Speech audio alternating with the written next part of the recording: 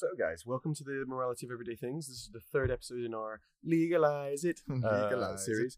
After rather uncomfortably, I say this is two middle-class white men stumbling through the murky world of prostitution, a service that the core service we're familiar with, but not in the concept of pay. We know what sex is, we never pay for it. Trying to say we're not virgins, but I assure you. In murky territory, actually. It was tricky. It was interesting how, it's not uncomfortable as in, I'm comfortable talking to you about it, but it's very hard. You think carefully, oh God, you realize, one, I really struggle to empathize with these positions, both because I have no idea what it's like to be a patron of the service, and I absolutely have no idea what it's like to be the person providing that service. Yeah. It's hard enough in a lot of gender-issued cases trying to, put yourself from a female perspective, but that's one where it's God, I really don't know what that's like.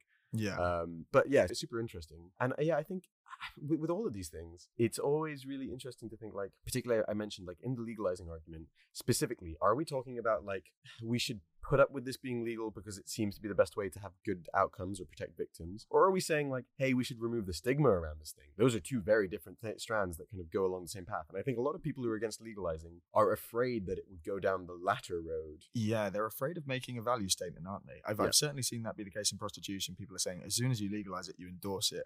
And that could be problematic for cultural norms. The same argument you can make for drugs. Yep. I think this is one of the reasons we're quite excited to do this series at all, is because there are so many thematic similarities, but the actual specific contexts are interestingly different. And it's so interesting because in the context of drugs, I'm actually very aligned with that NYU professor, the one who admits to doing heroin, I can't remember his name, whereby adults should be able to make these choices.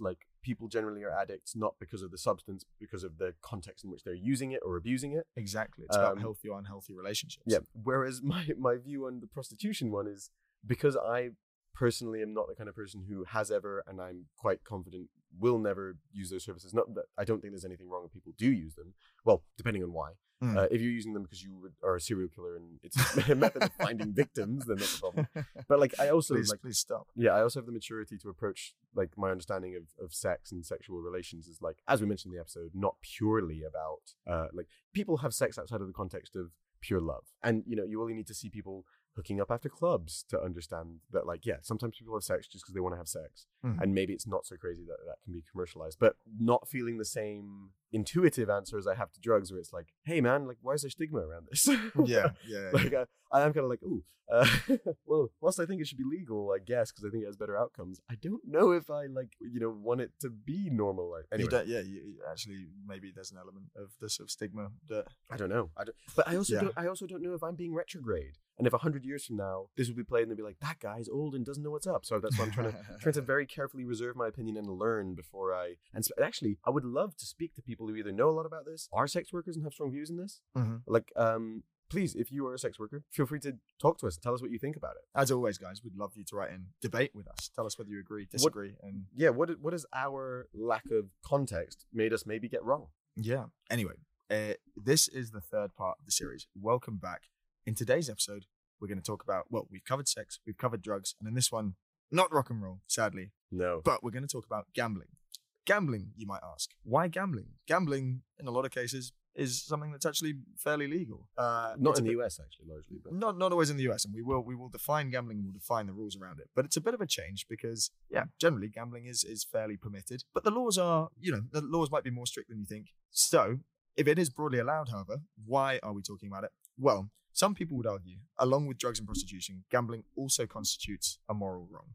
Yeah, but maybe it's worth looking at exactly what gambling is. I would clarify, though, on that, gambling being a moral wrong. When I think about gambling, I actually don't think that someone who is gambling is doing anything wrong. Okay?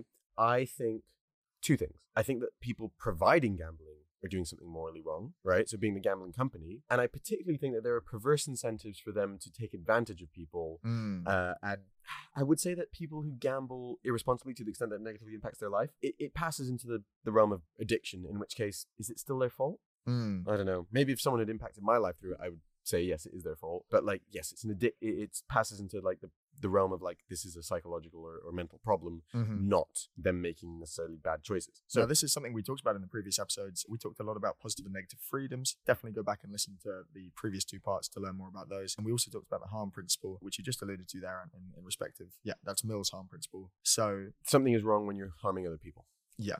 But when you're not harming other people, putting a tenner on a sports match, Why is that a morally wrong thing? Exactly. So go back and listen to those. As always, we're going to approach this episode with the same kind of structure of why do we make anything illegal? We talked about that. There's a policy approach and there's a moral approach.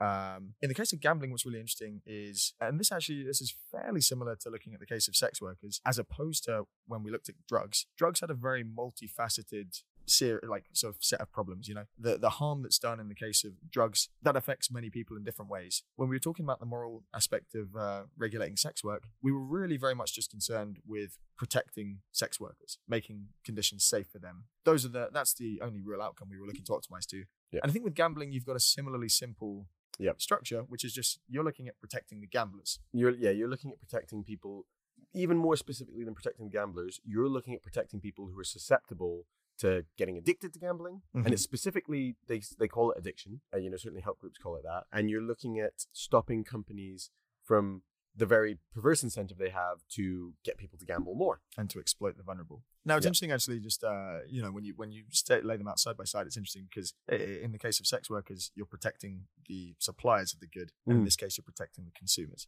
Yeah, and in the case of drugs, it was a little bit of both. A little bit of both. Well, you're protecting the consumers, but you're also protecting other people from the consumers, and at the same time, you're trying to protect the consumers from the providers, and also the wider implications of the providers because they're entire criminal organizations. Stop people falling into that kind of life as well. Yeah. So the drugs one is really every which way. The sex stuff like dodgeball. It's got layers. It's got layers. The sex stuff is just the suppliers, and the gambling is just the buyers that you're protecting. Yeah. Let's begin. Let's define gambling. According to John Hobson, who provides a neat definition of gambling, gambling is the determination of the ownership of property by appeal to chance. That's quite nice. That sounds very economic. So, for example, Jake, I'm going to flip a coin, and the winner gets your apartment. Oh my God, it's like that Friends episode. For Hobson, for something to truly be gambling means that it's implied by chance. The result will not be able to be determined by either party who engages in the gambling. That's interesting because actually, there are cases in life where you might make a bet between friends on one's ability to do something. Yeah. I think, but that's so limited in scope and stuff. That's not really where people. But people who have gambling problems will often propose bets to their friends that are, affected by chance. Like, I bet I can do this or whatever, right? Yeah. That's at least the joke you see on TV. I think one thing that's really crucial that's missing from here, but it's not a necessity of gambling, but is a general fact, is that the expected outcome or the expected value of the bet is below zero. I.e., in expectation, in the long run, you will lose money. You've heard the old phrase, the house always wins. Yeah. That's statistically true. To be fair, strictly with sports betting, that may not strictly be the case, right? Actually, they're making their own odds, and we can take it close enough to be the case, right? Like the vast majority of gamblers do not outcompete them, and those who do tend to be approaching it more with a hedge fund approach. They have like PhDs in statistics, not guys with gut feels who reckon they really know who's going to win this season. Well, what's funny is not to talk too much about this, but I did my economics master's thesis on football betting. Yes. And I mean, one of the things that was really interesting was I studied something a little bit niche, which was the favorite long shot bias, but that was the way that bookies weight odds and actually like really punish people who take long shot bets, but the long shot bets are far more appealing. So actually, if you make safe bets over the course of a football season, there was, even in some seasons, a chance that you could actually make money. Like you're talking about like a 2% return. It's pretty small. But if you always place a safe bet, like back in the time, it would be Man United is going to win more likely than not. You place those safe bets, the short bets, you're likely to win an expectation. You place the long bets, you get disproportionately punished. The odds are really sort of weighted against it. So the point there, the intuitive reasoning behind that is the reason that favorites tend to have good odds is because no one cares. That's a bit boring. No one wants to bet on the 1.2 return, 1.2 to 1 return bet. So the odds kind of get pushed up a little bit by the lack of demand for them and to try and get someone to take them. Yeah. And then in the long shot, I believe the reason is because when something reaches the realm of like 50 to 1, 100 to 1, 200 to 1, all people see is big number to 1. Exactly. So it doesn't need to fairly represent the actual expected outcome. And what's not to mention it completely screws their books when the negative and they're providing bets on all sorts of things, right? When there is a 1,000 to 1 event, it kind of messes up their player finances, right? It can do. And that's because it doesn't happen very often. And normally it's priced to the effect that if something is 50 to 1, the true underlying chance, they believe, they'll have modeled it to be more like 80 to 1. But they price it at 50 to 1 and people still take it. And then in expectation. Because it's a lot to 1. Exactly. And let's be real, when you see something 50 to 1, you're not thinking rationally. You're thinking like, man, imagine if that comes off. It'd be crazy. Yeah, exactly. Whereas when you're placing safer bets, you might be doing that with a more statistical approach. But probably not. And what we're saying here, just to kind of bring that back on track, is the house always wins is an expression to say that the people who are providing odds, be they betting companies, be they casinos, they've designed these mathematically so that on average they win. And they're extremely profitable businesses, like ridiculously so. So let's take a quick look now at what the law is concerning gambling. There's a huge number of variations actually.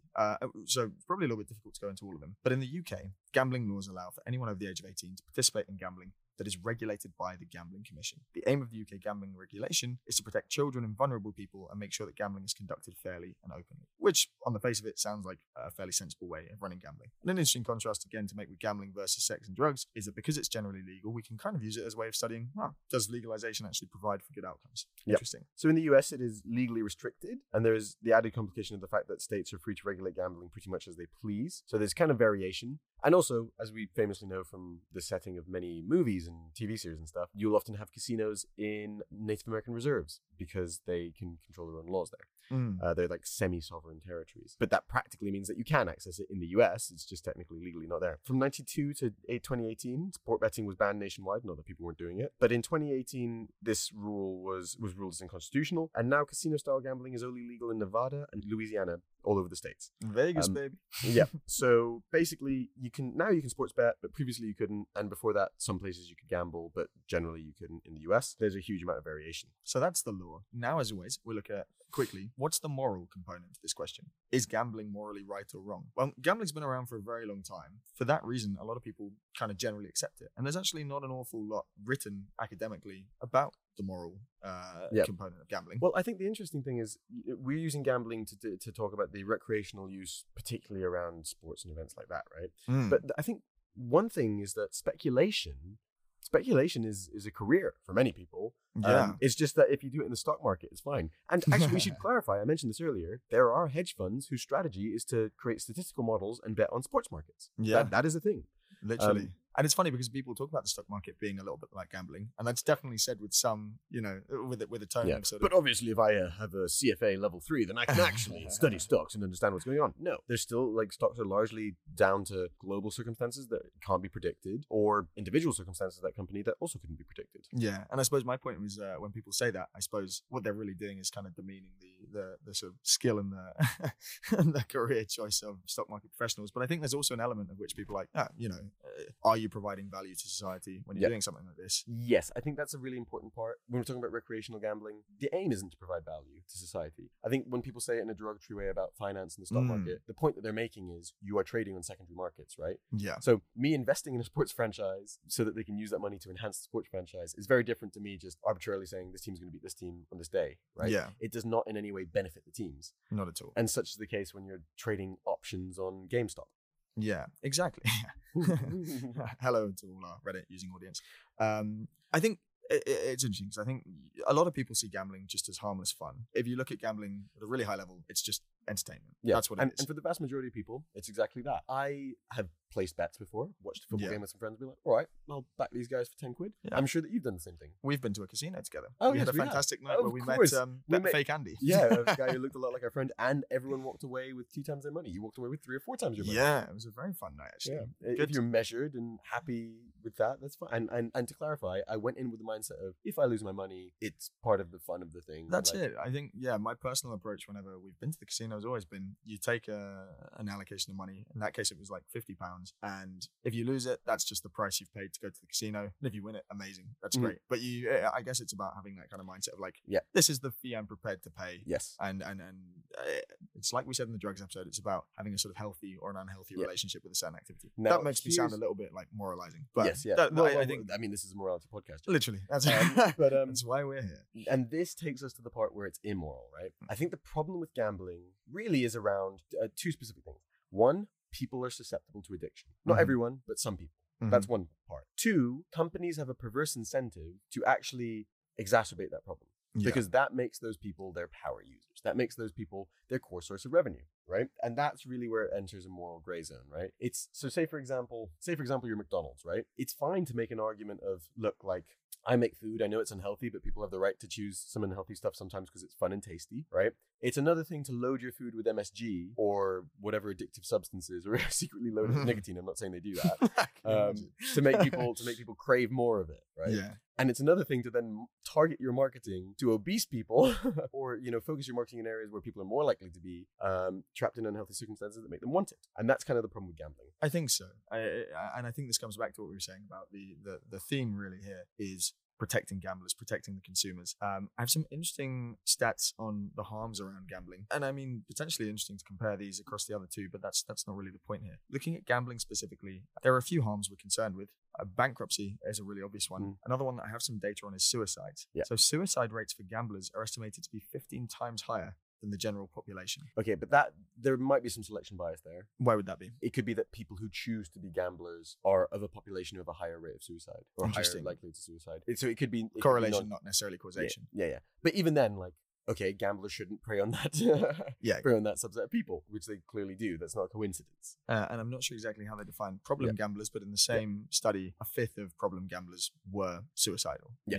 And this is within the last as recently as 2020. And to clarify as well, the implication of that suicide study is that there's a causal link there, which is the disastrous loss of lots of money, a bad streak. But yeah, let's talk through some moral perspectives in gambling, right? Sure. The first one we have here is utilitarianism. We've discussed it a lot in other episodes, but basically weighing up outcomes. Something is right such that its consequences are in accordance with a principle of utility, maximizing the greatest good. That's it. The greatest happiness for the greatest number. Yes. So for act utilitarianism, this means that an act is right or wrong in accordance with whether it makes more people happy than not. So that means we're just looking at one individual act.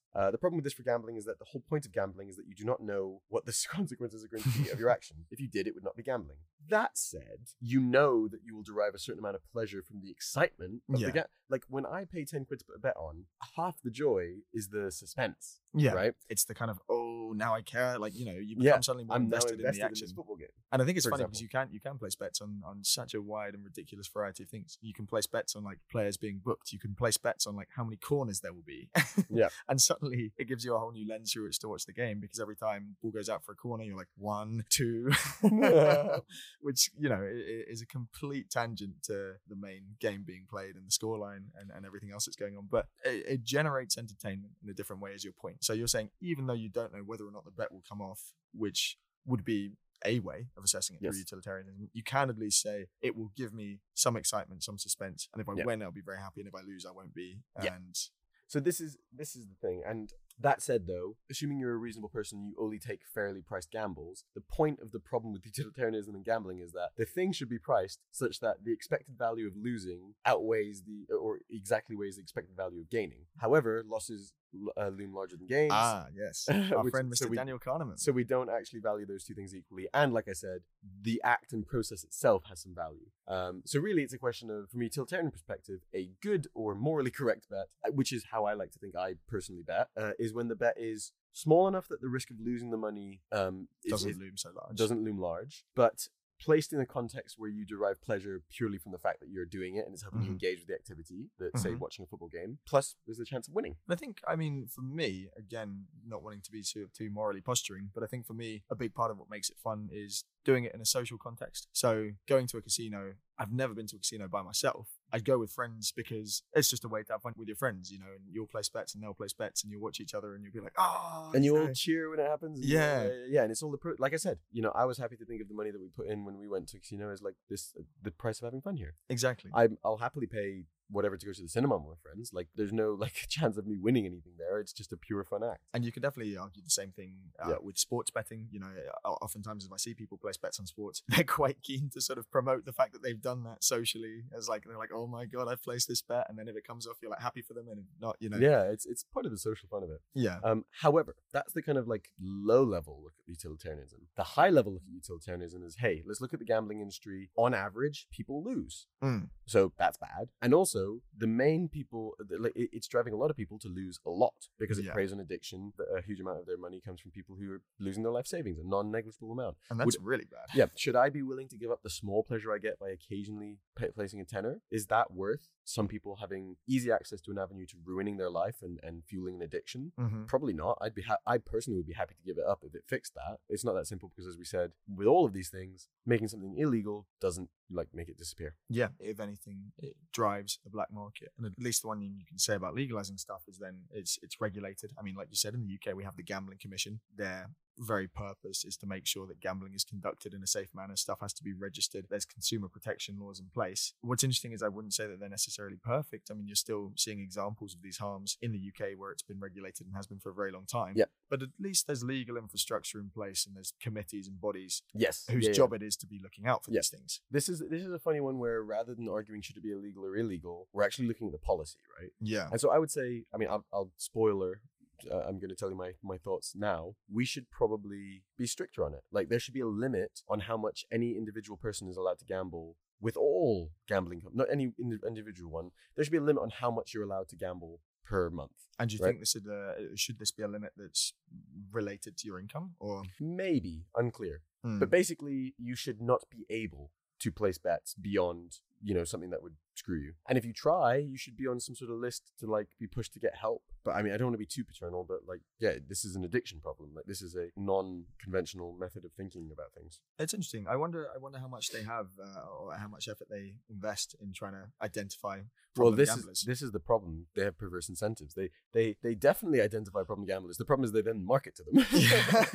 Yeah, the gambling companies, I suppose that's true. I don't know how much the commission have the power to do that, because I don't know how good data sharing is in that respect. That's really interesting. I tend to agree with you. And I think what's particularly interesting with gambling is there are sort of crossover industries. For example, loan sharks, who are then like literally in a position to take advantage of exactly the same people. Yeah. And again, I don't know how much regulation there is in place around that. I think at least there's the potential for good regulation by the fact that these commissions exist. The other thing is, okay, like, say you get rid of this, are these people just going to gamble on the stock market or gamble on the on crypto? And I guess the difference is that, one, these things aren't by definition expectation below zero, so you can win. Two, another thing we didn't talk about with gambling, this is only pseudo true, but like gambling is kind of zero sum. Yeah. In order for the gambling companies to exist, there needs to be winners and losers.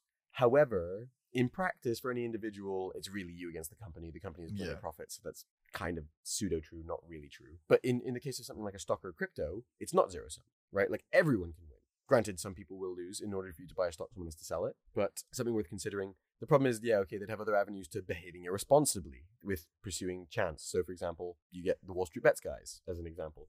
We'll quickly blast through deontology and virtue ethics and then come to a conclusion. This will be a relatively brief episode, but we've talked about it a bit. Deontology. So specifically Kantian deontology. So looking at things should be allowed in and of themselves, not as an appeal to outcomes, just whether they're a moral thing. His approach, Kant's approach, tends to be about categorical imperatives, whether you can form them as maxims. So a rule that would be able to withstand universalization, i.e. if everyone did it, would it still make sense? So what would universalizing gambling look like, Jake? Well, it probably looks something like this. In the same way that with stealing, eventually you will get to a point, if you were to universalize that, where people steal so much that there is no property. If you gamble so much, probably by chance, people would no longer have something to gamble. Anytime you're playing a game with a less than zero expected outcome, at some point you must run out of money. Your luck to keep you in the positive can only last so long. What is a gambler without something to gamble? So it doesn't seem that you can universalize it. Simple. If you can't universalize it, it means it's wrong. But there's another reason, though, that in Kantian terms, gambling might be wrong. So for Kant, you can't use people as means to ends, right? People are worthy of respect, people in and of themselves. To a gambling company or to a bettor, you are turning another person into a means for you to make money. Yeah, right. 100%. Certainly for the gambling company, they're users. We've talked about this in the context of tech companies. So yeah, only tech companies and gambling companies refer to their customers as users. And drug dealers. Sorry, that was the other one. Yeah. So fair. Final one, virtue ethics. Something that maybe we don't talk about a lot, but it's a predominant ethical theory. It's virtue ethics, which is the theory that the right action is virtuous in accordance with virtue by a person who is virtuous. Basically, it's about behaving in a way that's consistent with being a good person or a moral person, as opposed to a specific way of defining what is right or wrong in specific circumstances and measuring that against a ruler. Yeah. It's more like, what would Jesus do? Kind of thing, except it's more like, what would Aristotle do? Yes, exactly. But yeah, the thing is, the answer isn't totally clear. I guess draw your own conclusions. It doesn't necessarily seem like gambling is something that a virtuous person would necessarily do. Certainly not in excess. It doesn't seem that removing it would actually make them that much more virtuous or help them act virtuously. The unvirtuousness of some instances of gambling might be enough to convince us that, gambling and virtue ethics are not so compatible. I think there's a really strong negative connotation, right? It comes to use versus abuse, right? Like, I feel neutral about someone occasionally putting a $5 or a $10 on for fun with mates, and I feel negatively about someone who's gambling every weekend. I'm like, this seems irresponsible. This doesn't feel consistent with virtuous behavior. Wow. Really interesting. As we wrap up, let's do gambling quickly, and then let's just kind of come back to the series as a whole. Yeah. I think gambling is a really interesting example, and one of the reasons we wanted to include it in the series was because broadly it is more legal than the other contexts we've discussed, drugs and sex. Yeah. And I think that's a good thing, but I think probably more should be done to protect. Well, it's also, we talked about the kind of protecting suppliers, protecting users, protecting everyone. That's the drugs. Previous one was sex. First one was gambling. Suppliers is sex, and users is gambling. The interesting one in this one is it's the only one that really has the overlap between capitalist incentives and people being taken advantage of. And yet, weirdly, we don't apply that same sort of thinking to something like McDonald's. That's also because gambling has the fundamental property of not actually providing any value. It's literally just it's pure entertainment. Like, let's move this money around between people and it'll be fun because we don't know where it's going to go. Right? At least when I buy something from McDonald's, yes, it's unhealthy, but I am getting something for my money. It's food. I'm getting a physical thing. Gambling provides no real service other than, an entertaining way for us to have a lottery together. Yeah. It's no different to saying, it's a form of gambling if I say, everyone give me your money and I'll split it up randomly and you get what you get, right? Yeah. Like, that's what's happening in a black box sense. But my overall thing is like I said earlier, and it's a good example, like, it's better that it's legal than not legal. It helps limit issues like loan sharks. It means that, like, we have some amount of regulations and investigating how much of a problem it is.